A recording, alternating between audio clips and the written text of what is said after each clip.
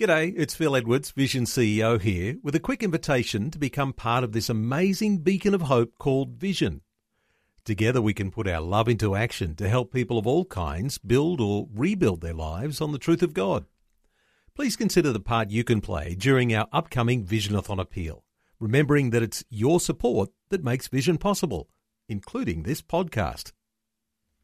This podcast is made available by Vision Christian Media, thanks to the generosity of our supporters. Your donation today means great podcasts like this remain available to help people look to God daily. Please make your donation to Visionathon today at vision.org.au. This powerful series, Revelation for Today, continues from Dr. Michael Youssef on Leading the Way. I know probably some of you are going through a hard time right now. And you're probably looking up to heaven and saying, "How long, O Lord? When will you answer me, Lord?" The Lord's word today for you is this: hold on, I'm on my way.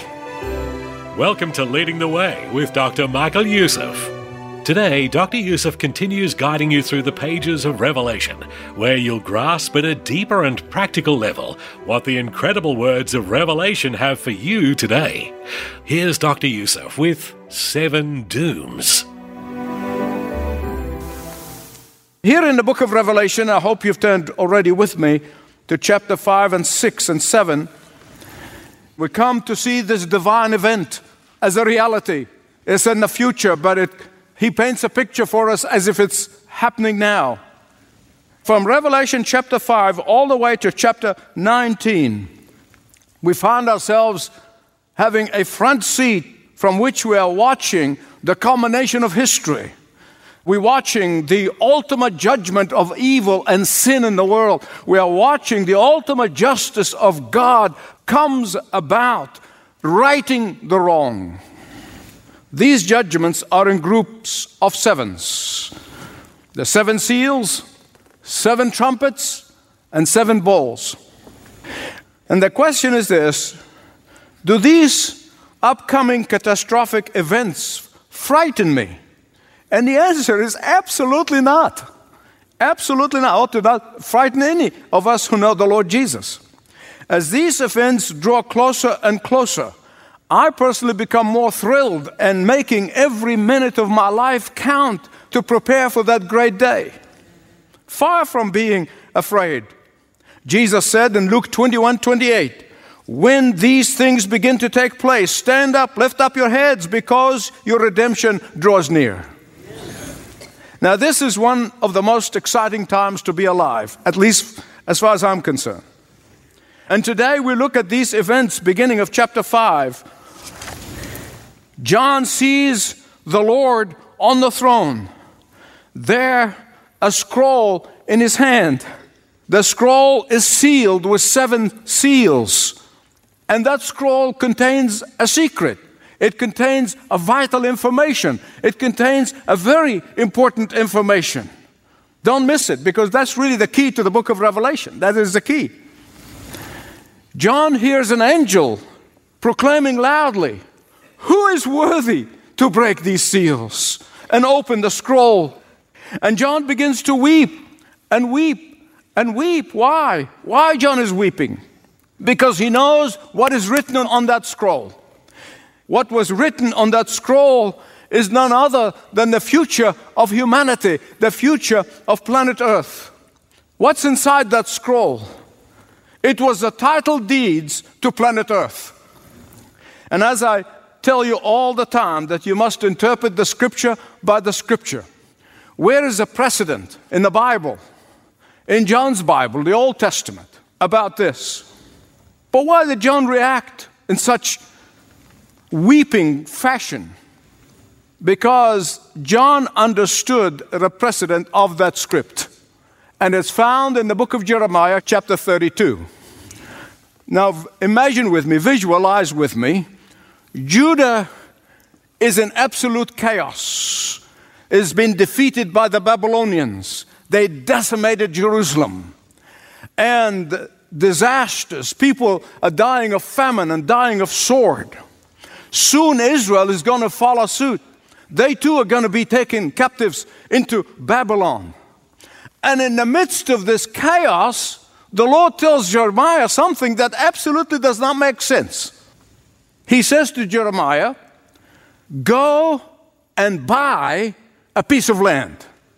Why would God do this? Only when Jeremiah obeyed did he understand this. Jeremiah buys a piece of land from his cousin Hanamel, and he places the title deed for the land in a clay jar. That was the safest thing back then. Because you put it in a clay jar and you bury it, that's as good as a safe. And so he takes the title deed and he buries it to preserve it for a long time. What did this deed represent? It's not just a piece of land, and it's not just, no. It represents something far bigger than just a purchase and a title deed. It represents the promise of God, Jehovah, that He will bring His people back from the Babylonian exile in 70 years' time. That represents the promise of God. That's why it was important to Jeremiah. And John understood that this scroll, that no one was found worthy to open, is the title deed to planet Earth. And this is God's promise, that this title deed that was handed over by Yahweh Himself to Adam, and by his disobedience, by his rebellion against God, by him not obeying the voice of God, Adam literally handed that deed, the title deed of the earth, he handed it to Satan. And Satan, though he's defeated on the cross, he lost his power over the believers, but he's still roaming the earth. 2 Corinthians 4:4 calls him the God of this world, the God of this world system. And he will remain the God of this age until the glorious appearance of our Lord Jesus Christ. Now, why John is weeping? Why does he weep? Because no one is found worthy to open the scroll. As long as this title deed remains closed, Satan is roaming the earth, creating havoc. Revelation 5:5, one of the 24 elders called out to John. He said, "Don't weep, John. See the Lion of the tribe of Judah, the root of David. He has triumphed. He is able to open the scroll and its 7 seals." And when John looks, he does not see a lion, he sees a lamb. And as if he's been sacrificed. A lamb with 7 horns and 7 eyes and 7 spirits. Remember, 7 is the number of perfection. The 7 horns represents or speaks of His perfect power. The 7 eyes speak of His perfect knowledge and perfect wisdom and perfect understanding. And the 7 spirits speaks of the 7-fold ministry of the Holy Spirit. Who is the Lamb? Jesus. He's the only one who conquered death.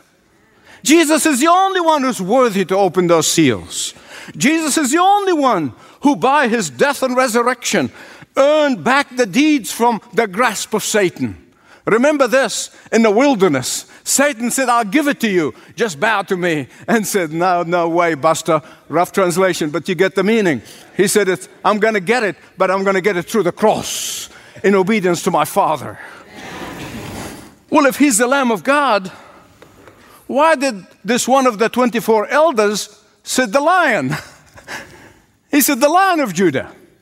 Because the very Lamb of God who was sacrificed for our sins is also going to be the Lion of Judah who will execute judgment upon the earth.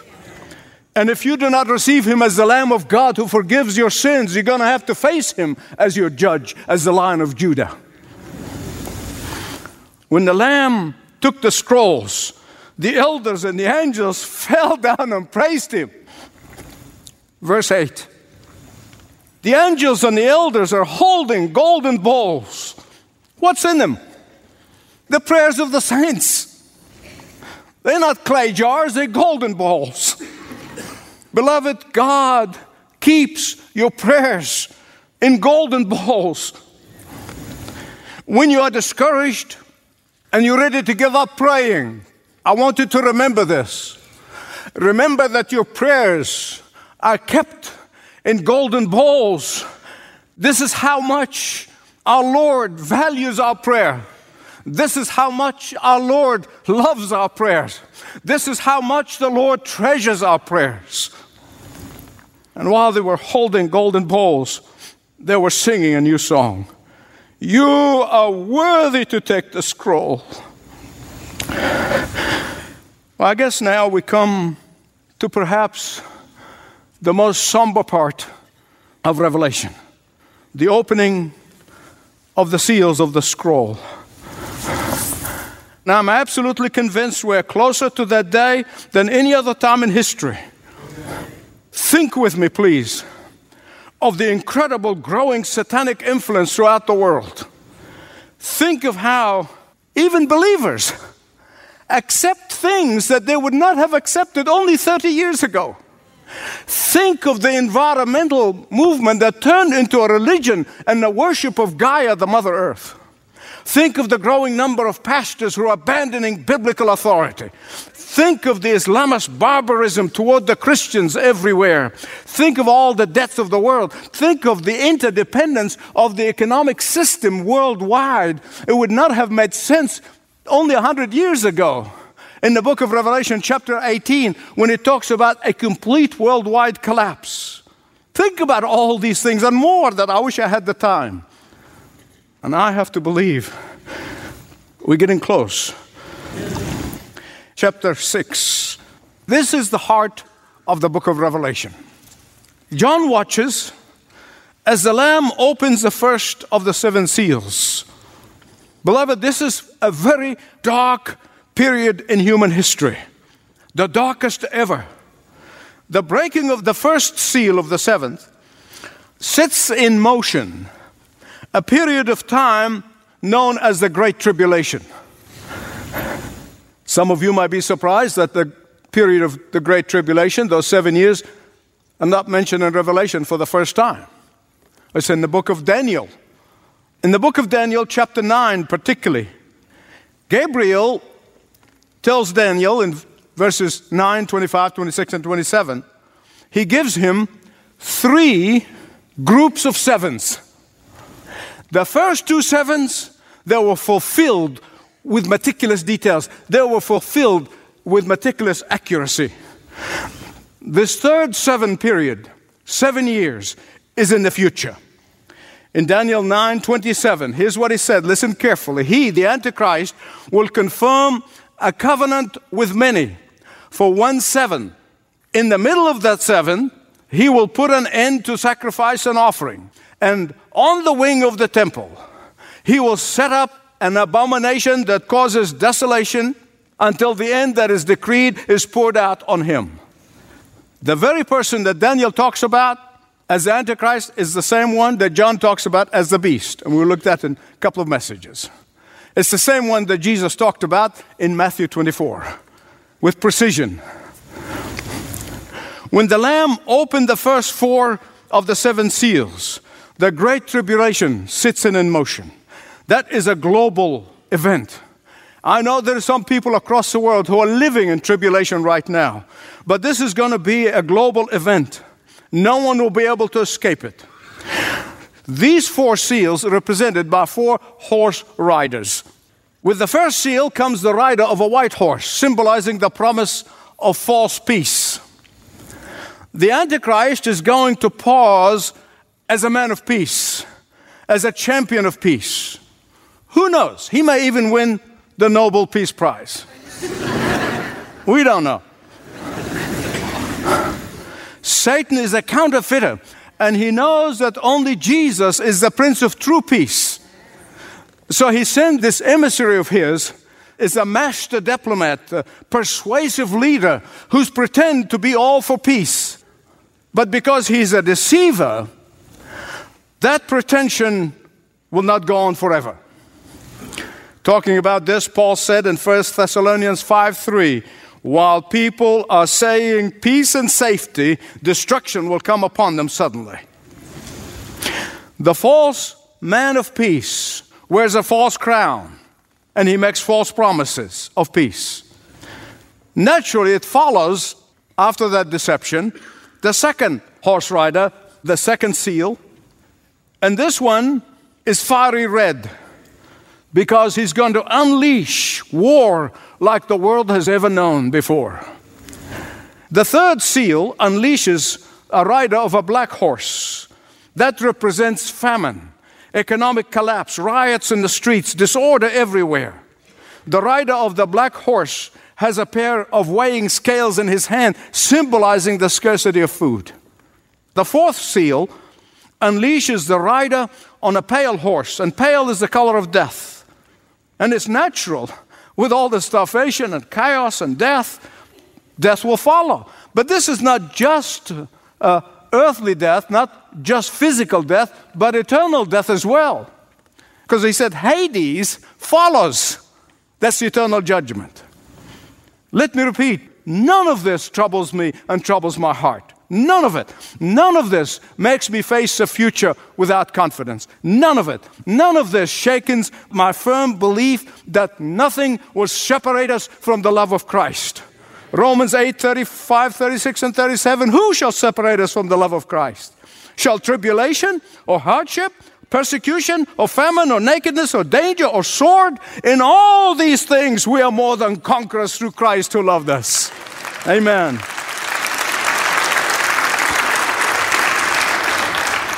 The fifth seal, chapter 6 of Revelation, the fifth seal is broken. And the martyrs begin to cry out, "How long, O sovereign Lord, until you judge the inhabitants of the earth and avenge our blood?" And here comes the Lord's answer. He said, "Just a little longer. Hold on. Judgment is on its way." We do not see life and death from God's perspective. We look upon death as terror. But God is delighted when one of His saints arrive into the doors of heaven. That's why the scripture said, precious in the eyes of the Lord are the death of what? His saints. From God's perspective, death of the believer means that he or she have successfully completed their mission. I know probably some of you are going through a hard time right now. And you're probably looking up to heaven and saying, "How long, O Lord? When will you answer me, Lord?" The Lord's word today for you is this: hold on, I'm on my way. Can you say that with me? Hold on, I'm on my way. The sixth seal that the Lamb breaks, earthquake, shakes the very foundation of the earth.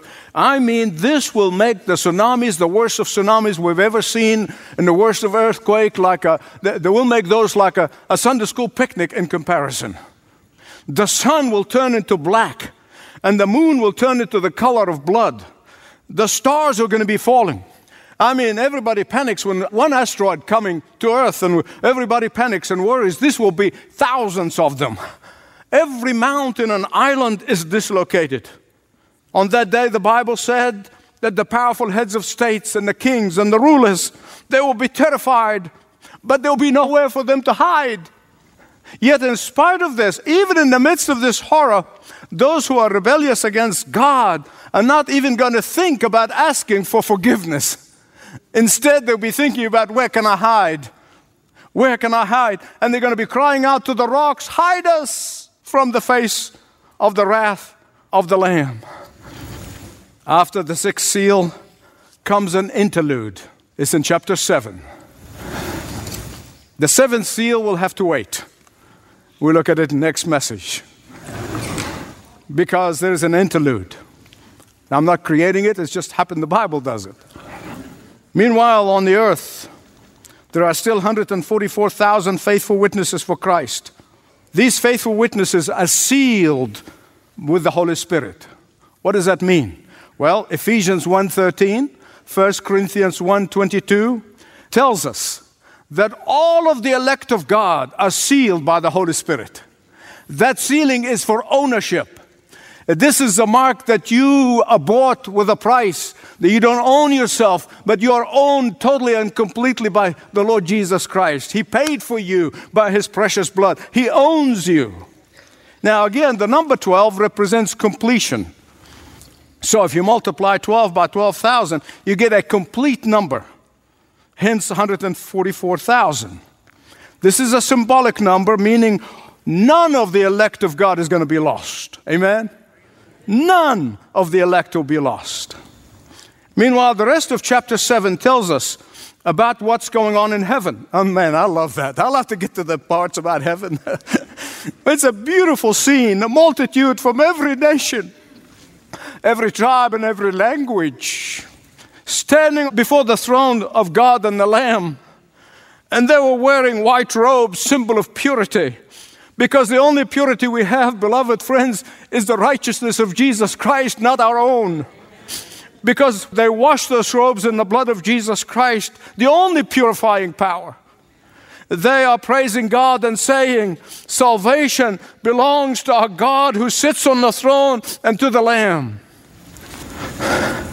Do we really understand what it means to gather on the first of the week to worship? Do we really understand what that means? A Pulitzer winning author by the name of Annie Dillard. She was writing and speaking about Sunday morning services. And she asked the question, does anyone have the foggiest idea what sorts of power we blithely invoke? And then she continued, she said, the churches are like children playing on the floor with chemistry sets, mixing up batches of TNT to kill a Sunday morning. When we gather together and go through the motion of worship, but fail to realize the awesome power of God that's being released in worship. Did you know that God really doesn't like going through the motions of worship? Read about it, Isaiah. It's an offense to him. He wants us to worship in spirit and in truth. One of the elders tells John that these faithful people who came through the pain and the suffering of this earthly life, they're the ones. Why?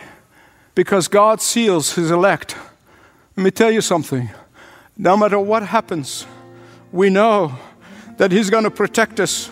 He's going to seal us until he takes us all the way home. That's the deal.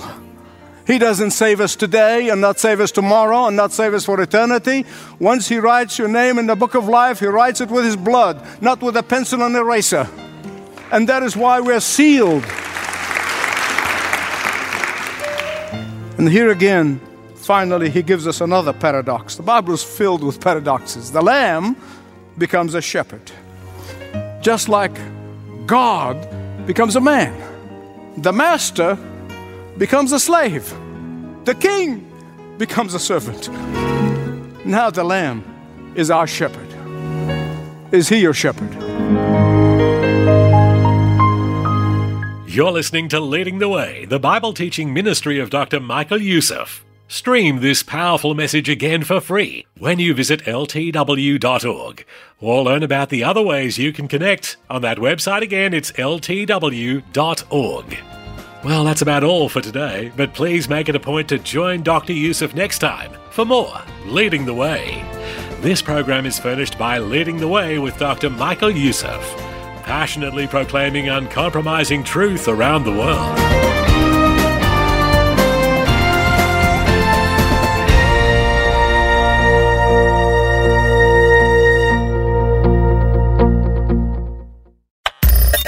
Thanks for taking time to listen to this audio on demand from Vision Christian Media. To find out more about us, go to vision.org.au.